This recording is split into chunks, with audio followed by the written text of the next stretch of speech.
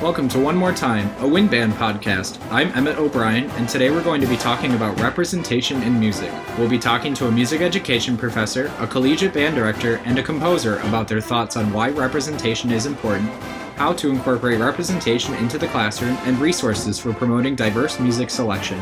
Today's story was produced by Emmett O'Brien.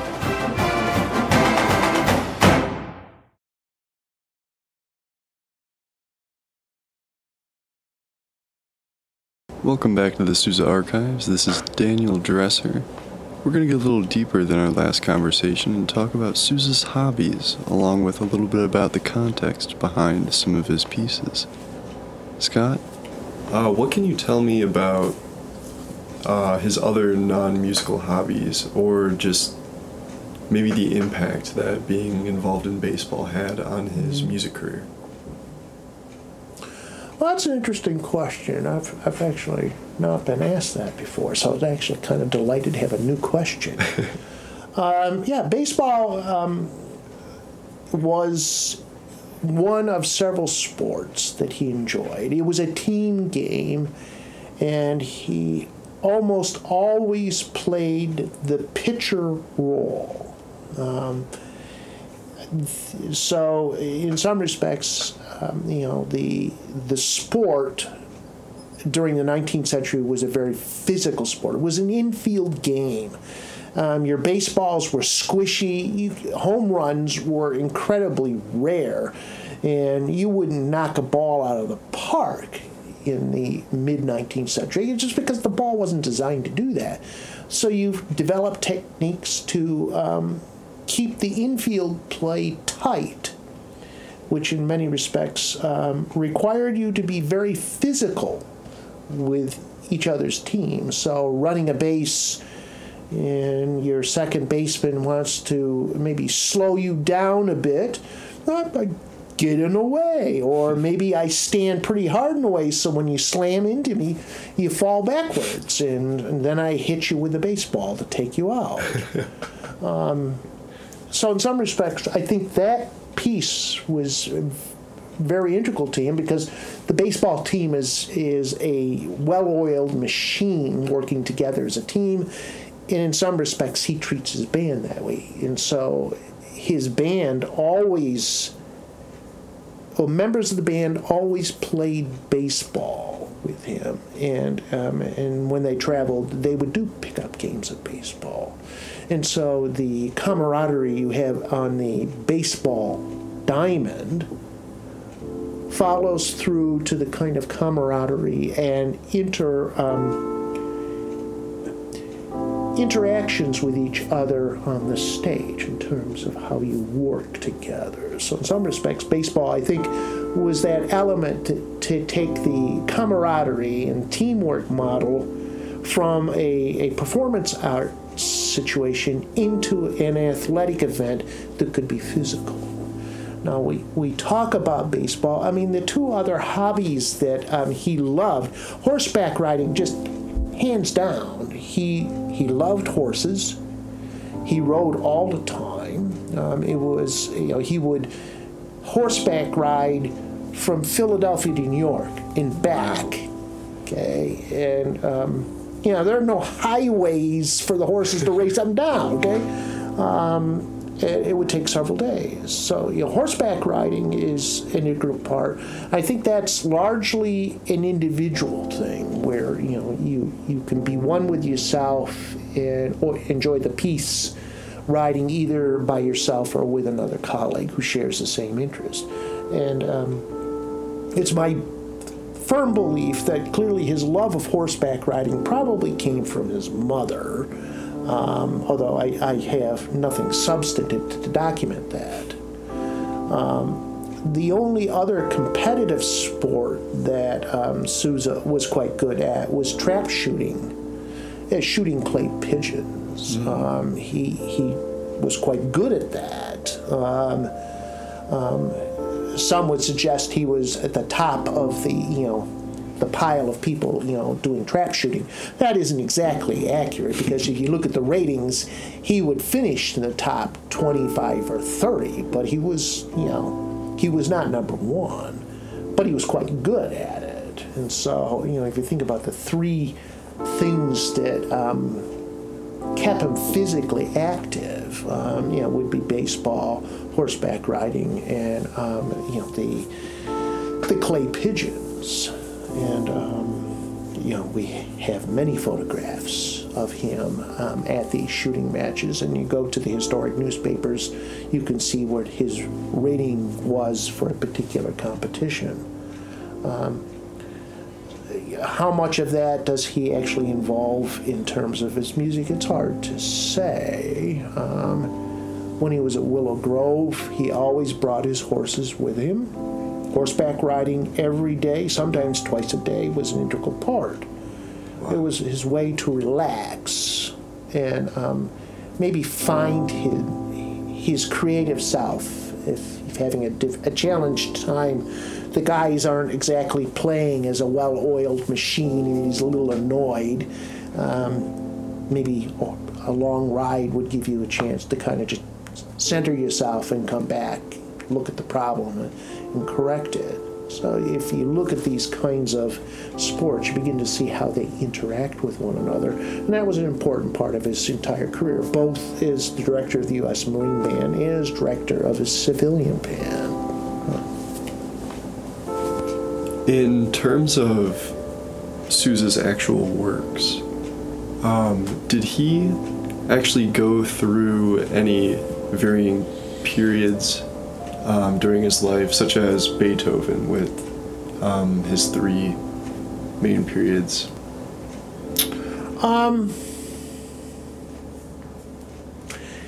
If we use the Beethoven is the model, and I would say probably not. There were, for Beethoven, significant turning points. And if we're looking at, if we only look at the symphonies, we've got, basically 3, 5, and 9.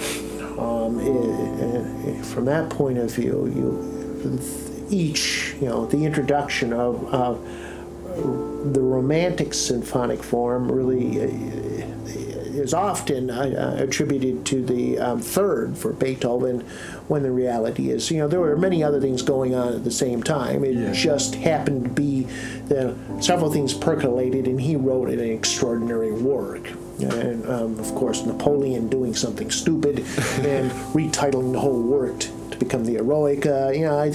Part of it's just timing. Sousa, he had distinct periods where he focused early in his career theatrical works, working with various librettists. Every one of his theatrical works had one march, El Capitan, for that particular operetta. And it's a damn good march. It's not to say the operetta isn't good, but it is the memorable piece that stands out.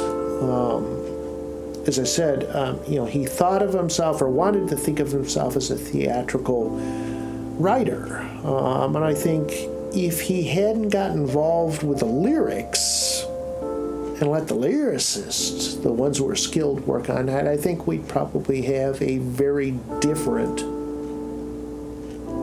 output of Sousa's works.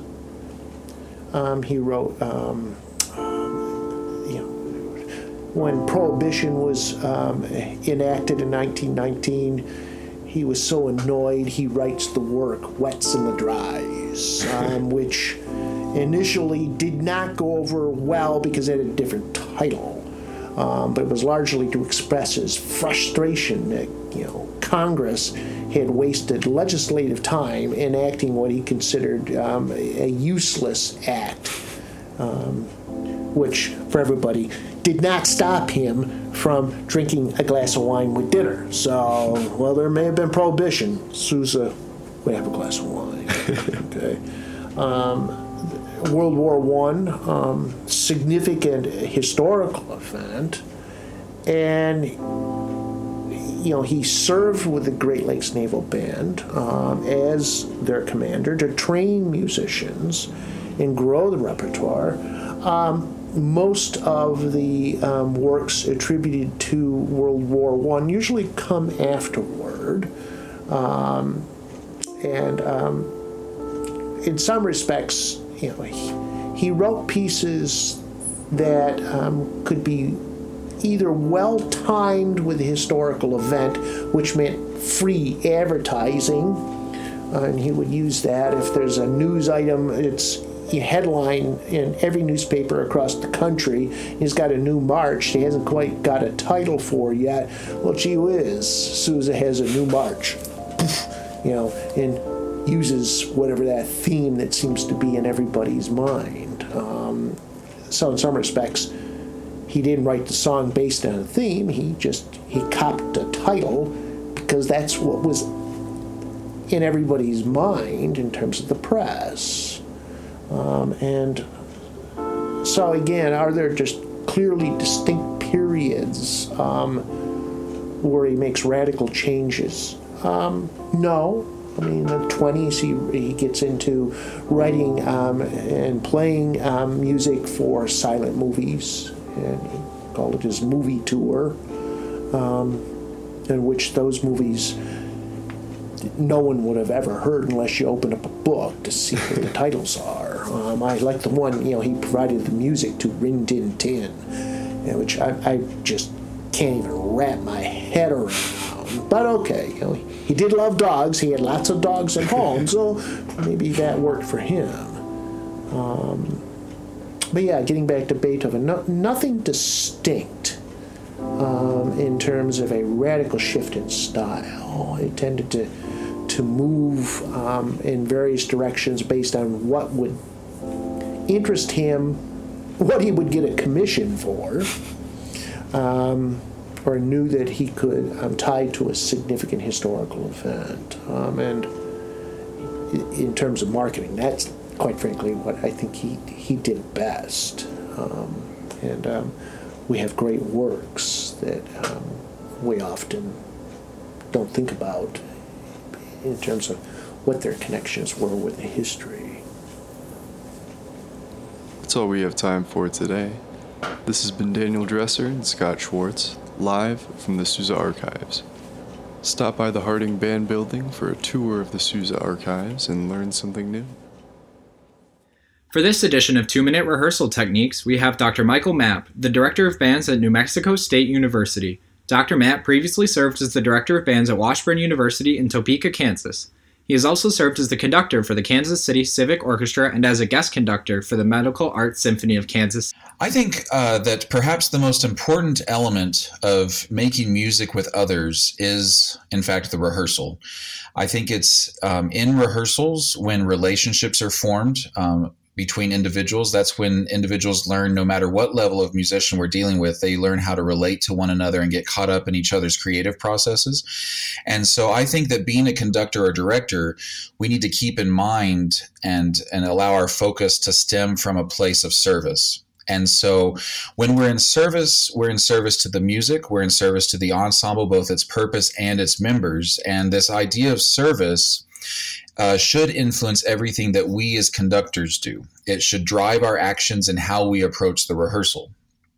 Now, of course, being in service to the music means that we study our scores and we grow as musicians on a daily basis. I think we all understand that, regardless of what level of music that we're dealing with. A grade 2 piece, I think, deserves just as much respect in regards to study as a grade 6 does. But if we are in service to the ensemble and its musicians, then I think we must take an active role in providing the best possible atmosphere in which to be creative. And in order to do that, we have to foster an environment that provides a professional setting and allows for collaboration and growth between everyone in the ensemble, including the conductor. And so to get to that level, though, sometimes we have to establish that as a model, as an individual and a musician ourselves. So if a conductor isn't willing to move equipment, set up chairs, stands, rack chairs and stands, stuff music folders, hand out music, pick up music, then I don't really know that they should be able to stand in front of a group. Most of the time, if not all the time. I show up to rehearsals at least 15 to 20 minutes early to make sure that everything's ready to go. And it gives me time to make sure that the chairs are set up, the podium's set up, all of that. But more importantly, I've noticed that it allows me to interact with musicians off the podium. If need be, I can discuss a part with them. I can answer questions that they might have, help with some sectional things.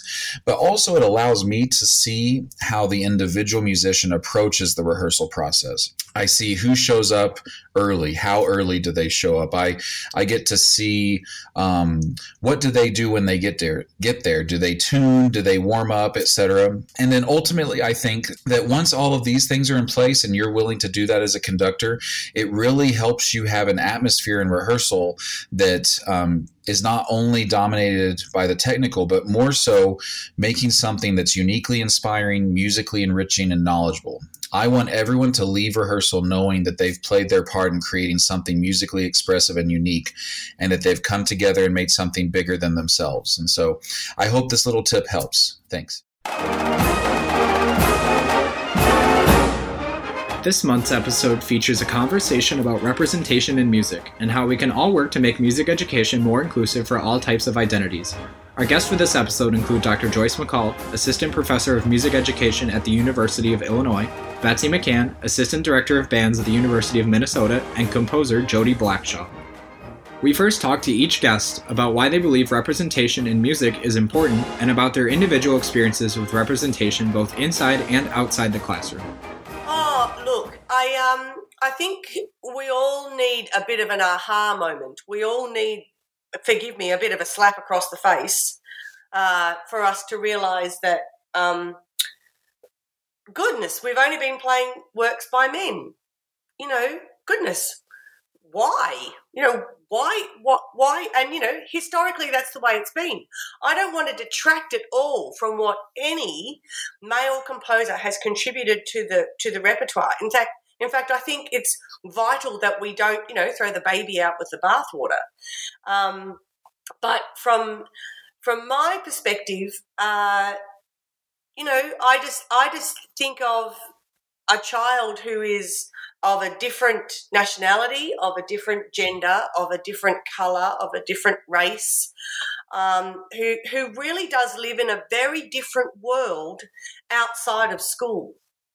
And something that we know a great deal from neuroscience and research into neuroscience and then its application to education is that we must contextualise educational experiences for students in order for them to make whatever they're learning part of their neural net, to make it part of them, to weave it into the fabric of that person. We've then got to reach into their life outside of school, and we've got to, you know, tie those things together, you know, crochet them together.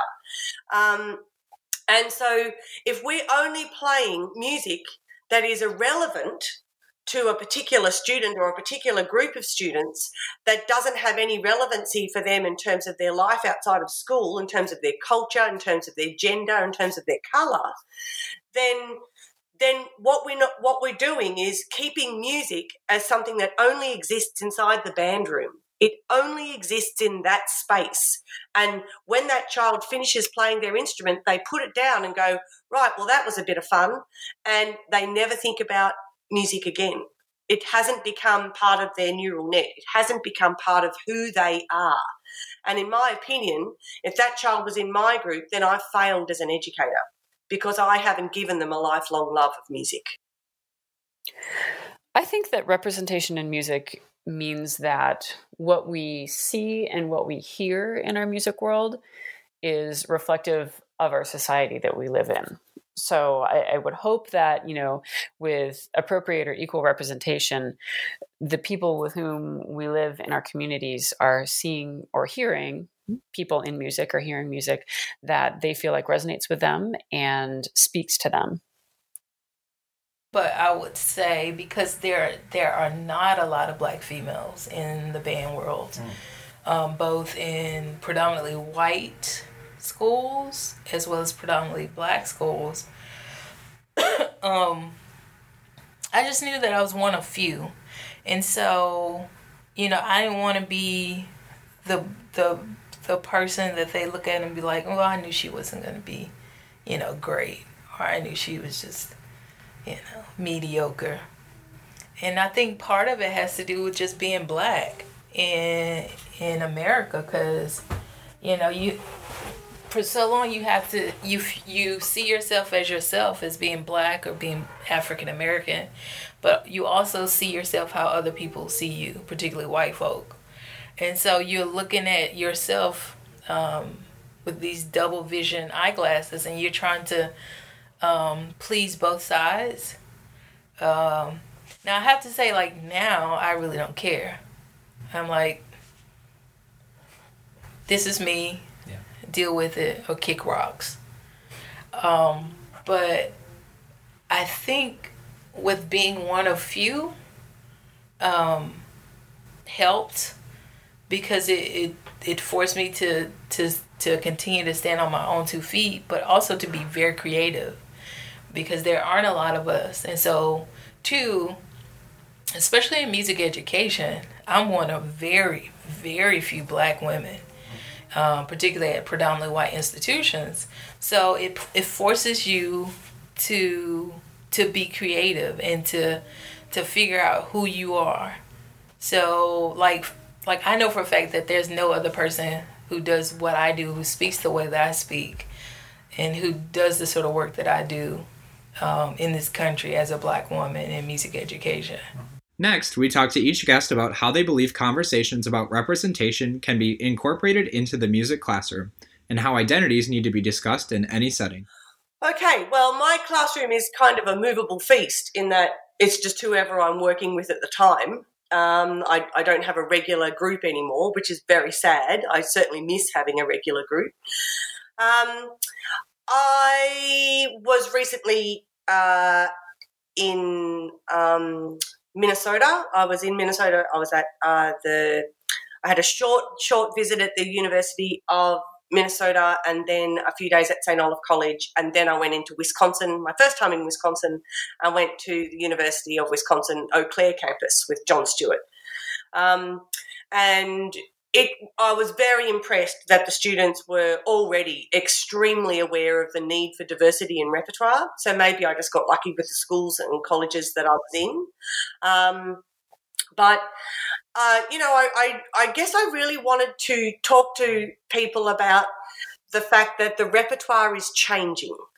I think there's a bigger picture here, Emmett, and it's not necessarily to hammer the idea that we need to play works by a more colourful range of composers.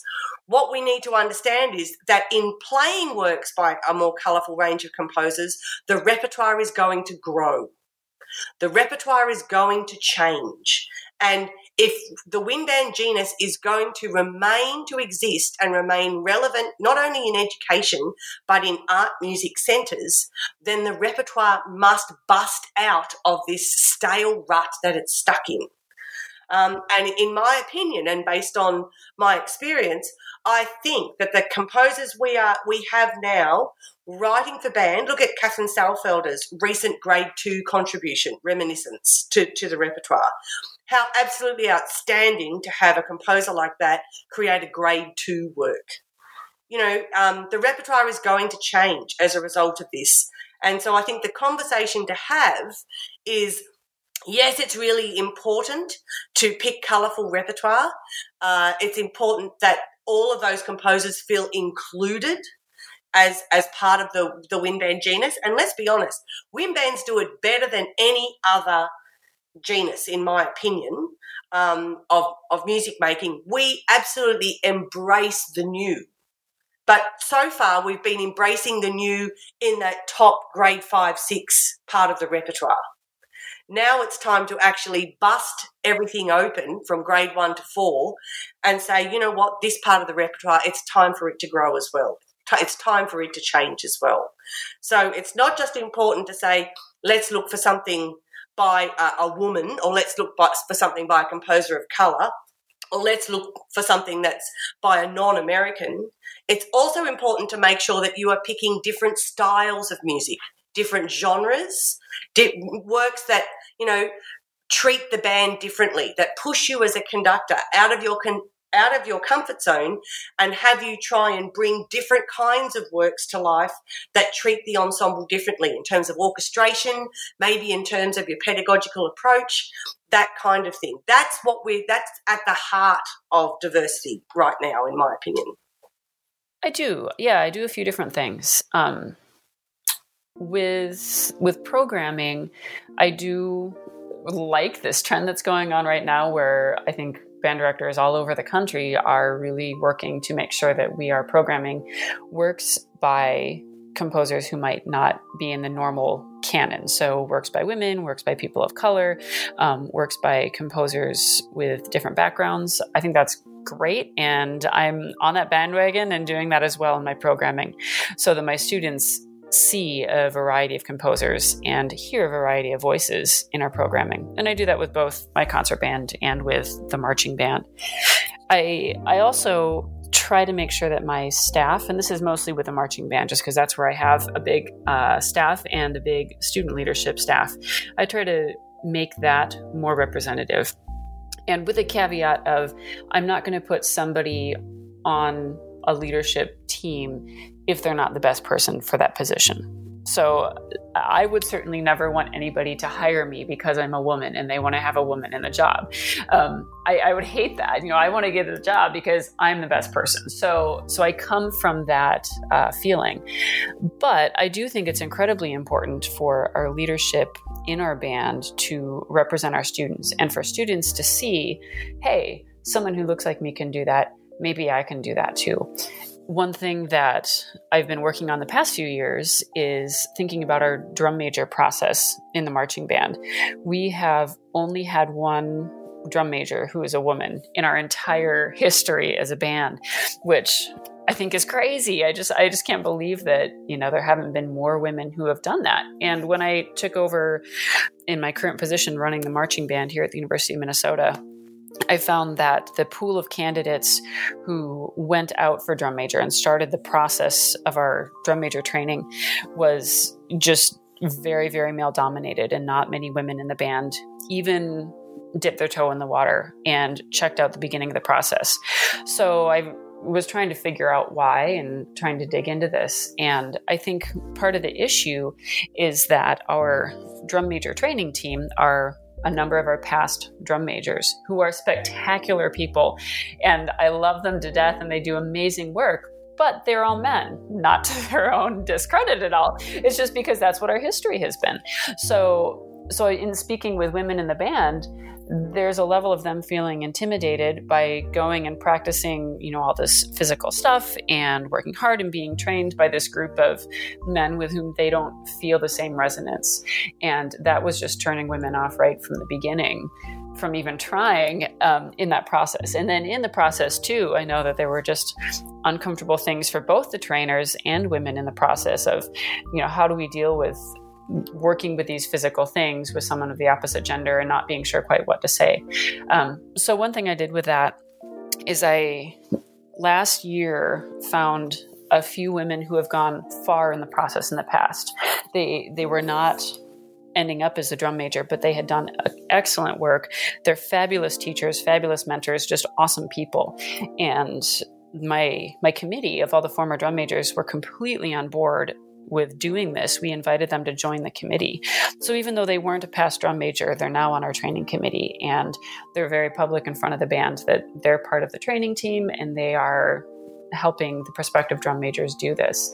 And I did find that we've had an increase in the number of women who are going out for it and trying it. And I think that makes a difference, just to see somebody who looks like you, who says, yep, you can do this, and I'm going to help you through it. So that's been one thing that I found to be successful for us. I really feel that it starts way younger than college band. If we in our elementary schools can take down the barriers for students to start band, that's where it really needs to happen. By the time students are in college, if they don't play already, it's really hard to get started. So I think the things that are most successful are finding ways to get younger students involved in band right from the beginning. And that can obviously be related to access to instruments. It can obviously be financial. It can be cultural. If students don't have band as part of their culture, they're less likely to join in the beginning. So how do we advocate for music and band, and how do we advocate for why we really do this? I think it's easy for us to just think about giving a concert and it's fun and that's great, but what do students really learn in band beyond how to play a C sharp on the clarinet or whatever it happens to be? And are we making sure that we are advocating for everything that we do holistically for a person, and then breaking down the systemic barriers that keep people out of it? So I think that's the biggest step, is making sure that in younger grades we're getting kids involved. And then as a college ensemble, I think we can certainly provide support and help for that in a lot of ways. One is just getting out into schools with diverse populations and programs that are not currently serving everyone in their school. My drumline is a great example of this. They always go out and play at some schools in Minneapolis and give concerts, and they're just amazing people. They're amazing musicians. They do a great show, and they can show, hey, this is something that's in the community. We're bringing this to you. This is something that you could think about doing too. Our Tau Beta Sigma and Kappa Kappa Psi chapters have done work with this as well, where they get out into the community and try to bring what we do to people who don't on their own just come to our football games, or they don't come to our concerts. They don't necessarily see us, but we can get out to them. And I think that's one step that we can take in helping this issue. I think that music ed programs, particularly, they have to sit down and think about how to weave it. Because everything, if we were to boil it all down, whether it is, instrumental methods or choral methods or even intro to, music education, all of that has to do with social, cultural stuff. Mm-hmm. And so the question becomes, who can do it? Who can teach it in a very, in a well-informed way, like they know what they're talking about? Because there are some folks who will talk about social justice and think you can just pick up a book. It's like, social justice for dummies. But that's not what it is. You got to have folks who can teach it. You have to have a strategy, and it has to be from start to finish. It can't just be this one little class and say, well, we're going to do a culturally responsive lesson for a whole week. I'm like, well, good for you. And then what? So I think it has to be very much a part of the entire process. And also it has to respond to what's happening in the world around us. And for so long and for so many decades, music education has not done that. And it's just now doing it. And it's 2019. Yeah. So it's just like, well, okay, we're behind. And, like for instance, when we talk about immigration, how many schools talk about immigration in their music ed classes? I don't know. I would speculate that not many. So I think it has to become very much a part of the program. But not just a part of the curriculum. It has to be a part of what they do. It has to be a part of their work. Whether it's reaching out to local schools, whether it's Edison, like Edison Middle School here, or Urbana. Everything. And when I say this, those folks who have no idea what I'm talking about will probably say, well, why does everything have to be about social justice? I mean,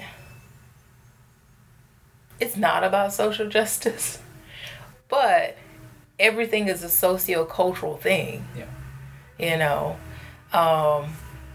And at the end of the day, we don't teach instruments. We teach people, and these people come with stories, and they come with challenges that they've faced, and it's up to us to decide whether or not we want to hear these stories. We then asked our guests to share ideas and resources that they use to gather diverse repertoire for their ensembles and classrooms, whether they be websites, personal experiences, or through networking and personal connections. Actually, one great resource for me has been my students.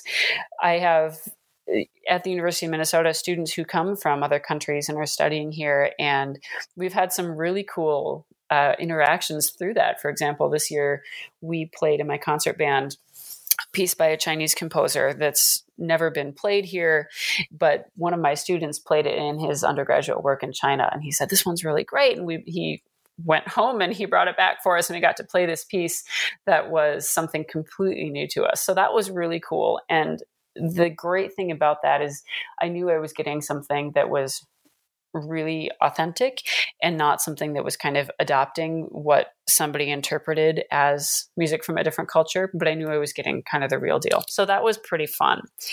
I also go to a number of different websites when I'm looking for things. I'm sure that if you haven't talked to Jodie Blackshaw, you'll hear about Colorful Music. She's got a website there that she put together that has a lot of really cool resources. And there's also the Institute for Composer Diversity, which is another one that has just a great database to be able to search through and find some different things there. That's always being updated and growing. So those are two that I will look at just to try to find something else. And then frankly, I'll oftentimes just browse through like the CBDNA report each quarter and look at what are other bands playing? Is there something here that I don't know? Is there a composer I've never heard of before? And then go down the rabbit trails of the internet and find websites and try to listen to pieces. But I use my colleagues' programs as great starting points to try to jump off of and find some new music for my group to do. Okay, well, yeah, absolutely. I mean, obviously I'm going to say go to the Colourful Music website. I really think, and it's Colourful Music. Now, let's talk about the name Colourful. I've deliberately chosen the Australian spelling, but if you use the American spelling, then it will still work and still take you to the website. But it's COLOURFULL music, FULL music. So colourful, as in full of colour. So at the Colourful Music website, I should count how many programs there are there. There are numerous programs there that start from middle school, go through high school, and then up to advanced. If you're still not convinced about whether this is a good idea, seriously, go to that webpage and say, I'm going to give half an hour of my life to listening to new stuff. Just don't go there for 3 minutes. Give yourself that time. Find 30 minutes and say, I'm going to sit down with my noise-cancelling headphones and block out the world, and I'm going to go and listen. There's programs on there by a high school band director whose name is Julie Bounds, and they're the programs she's actually done with her high school students and middle school students in honour band settings. There are 6 sets of repertoire there by me that are all based on themes. So they're not concert programs so much, but there's usually about half a dozen works, and they come from all over. And there's some really remarkable works there by women composers of colour. But, there's one there that's about the elements, earth, fire, wind and Earth, Fire and Wind. And, Frank Erickson's Air for Band is included on that program, in that set of repertoire.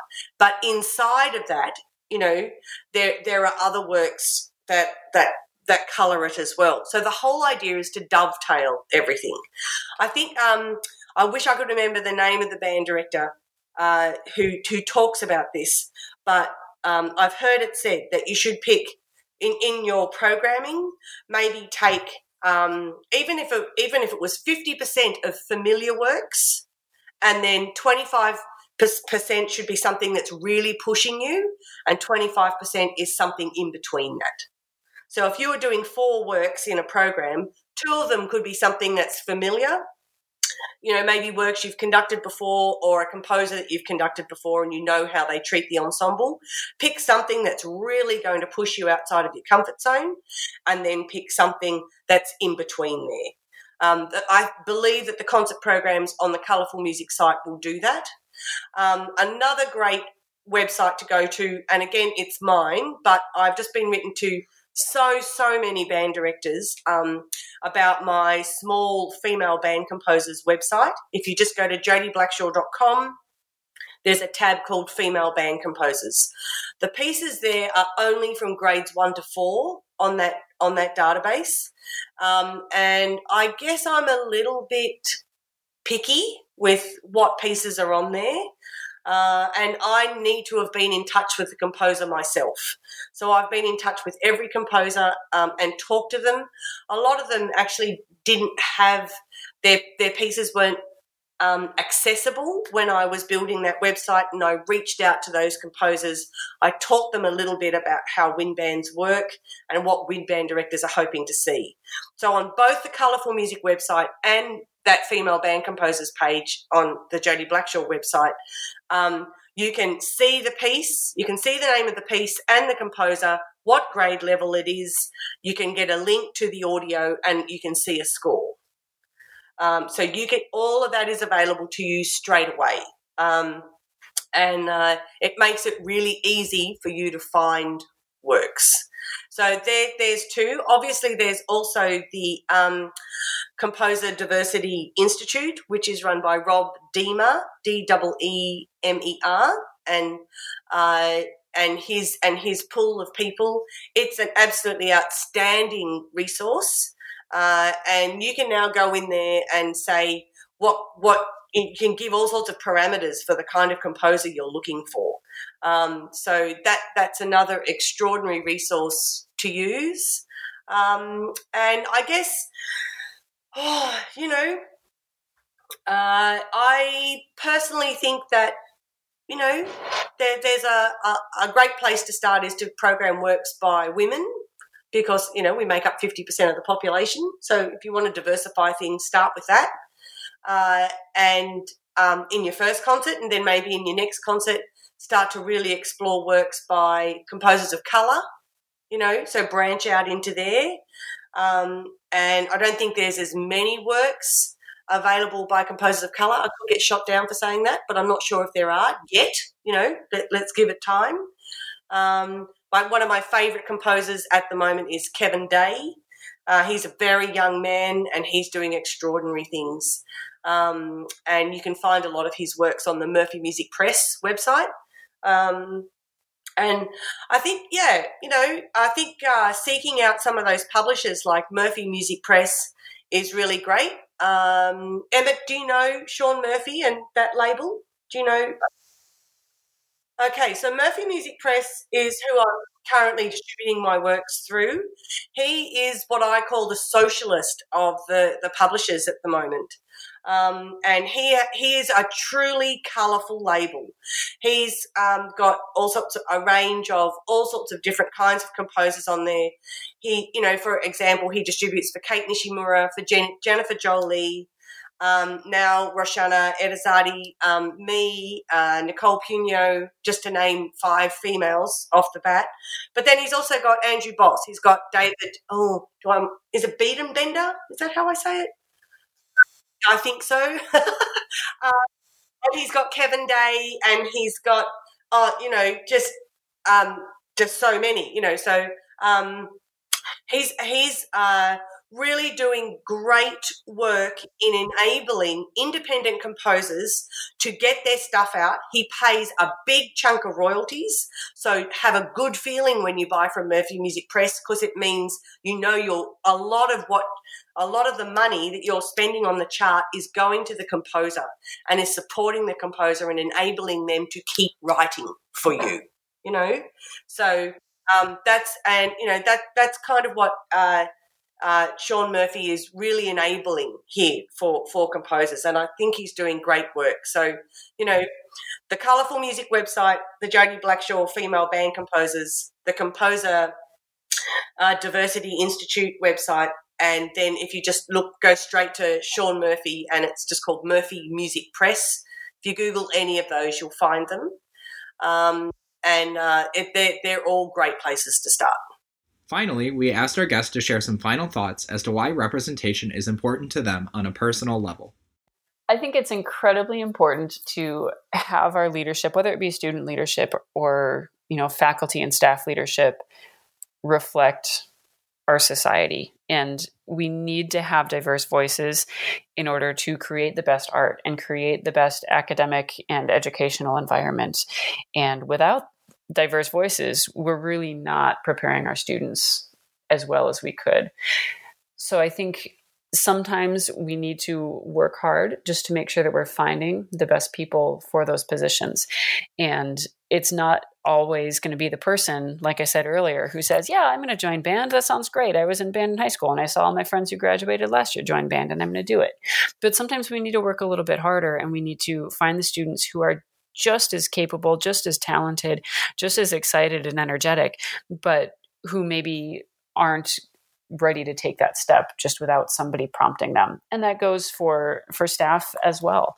So it takes a little bit more work sometimes to make sure that we're getting that representation and working toward it, but it's absolutely worth it and how it pays off for our community and what we can do. I'm sitting here in my studio, Emmett, and to my left on the wall is a postcard from the Percy Grainger Museum. And there's this gorgeous photograph of Percy Grainger, and there's a little badge attached to it. And the badge says, "Listen to your heart." I don't think there's a composer out there who, when they're writing music, isn't listening to their heart and isn't producing something that is real, a real part of them. At least that's what I'm hoping people are putting into their music when they're composing it. So when you're selecting repertoire, I encourage band directors to listen to that repertoire and say, is that composer listening and writing with their heart? And if the answer is no, I don't think so, I think they've just written something based on a formula, then is that music worth the time and effort? Is that music going to embellish and grow and enhance your program? Or are you just going to be jumping up and down on the one spot? Growth is so incredibly important. And the only way, in my opinion, that growth happens is when we are playing repertoire that has been written from the heart by composers who genuinely want to make a difference into the life of a child. That's me. That's everything that I do. I pour, if not more, of myself into a work for children than I do into the symphony I just wrote. It's more important to me because I know what kind of lasting effect that music can potentially have on the child. My thing, I know when we have these conversations with band directors, Emmett, and a lot of people say to me, I don't have time. I don't have time to look at new works. I don't have time to try something different. I'm just too busy. The Colourful Music, website is there in concert program form. So somebody can just say, I'm just taking that program and doing it because I don't have time to research any works. And I trust Kevin Sedatoll. I trust John Lynch. I trust their repertoire choices. I'm just going to do that program. That's why they're there.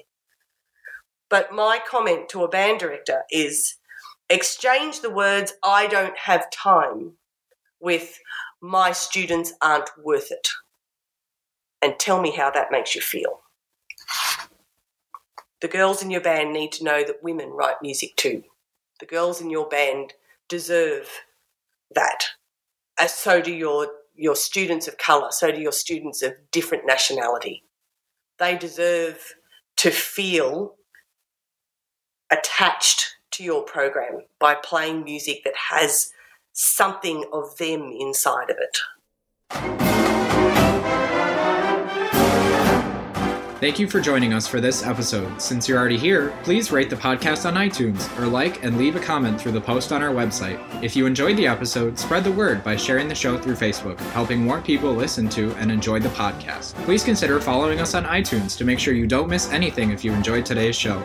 If you want to stay current with Illinois bands between episodes, follow us on Facebook, join us on Instagram at Illinois_bands, or find us on Twitter at Illinois Bands. You can always check out more information on our website, www.bands.illinois.edu. The executive producer of today's show is Dr. Anthony Messina, and the staff of the podcast includes co-host and occasional producer Daniel Dresser, producers Stephen Cohn, Emmett O'Brien, Caitlin Nelson, and Mary Allison Mahacek, who is also our script supervisor. The mixing of the episode and recording of segments is done by Marcelo Champion. Of course, none of this would be possible without the Illinois Bands faculty. Stephen Peterson, Director of Bands, Linda Morehouse, Senior Associate Director of Bands, Beth Peterson, Associate Director of Bands, and Barry Hauser, Associate Director of Bands and Director of Athletic Bands. Illinois Bands is part of the School of Music at the University of Illinois and the College of Fine and Applied Arts. We would like to thank Dr. Michael Mapp, Dr. Joyce McCall, Jodie Blackshaw, Scott Schwartz, and Professor Betsy McCann for their contributions to this episode. We hope you will join us next time on One More Time.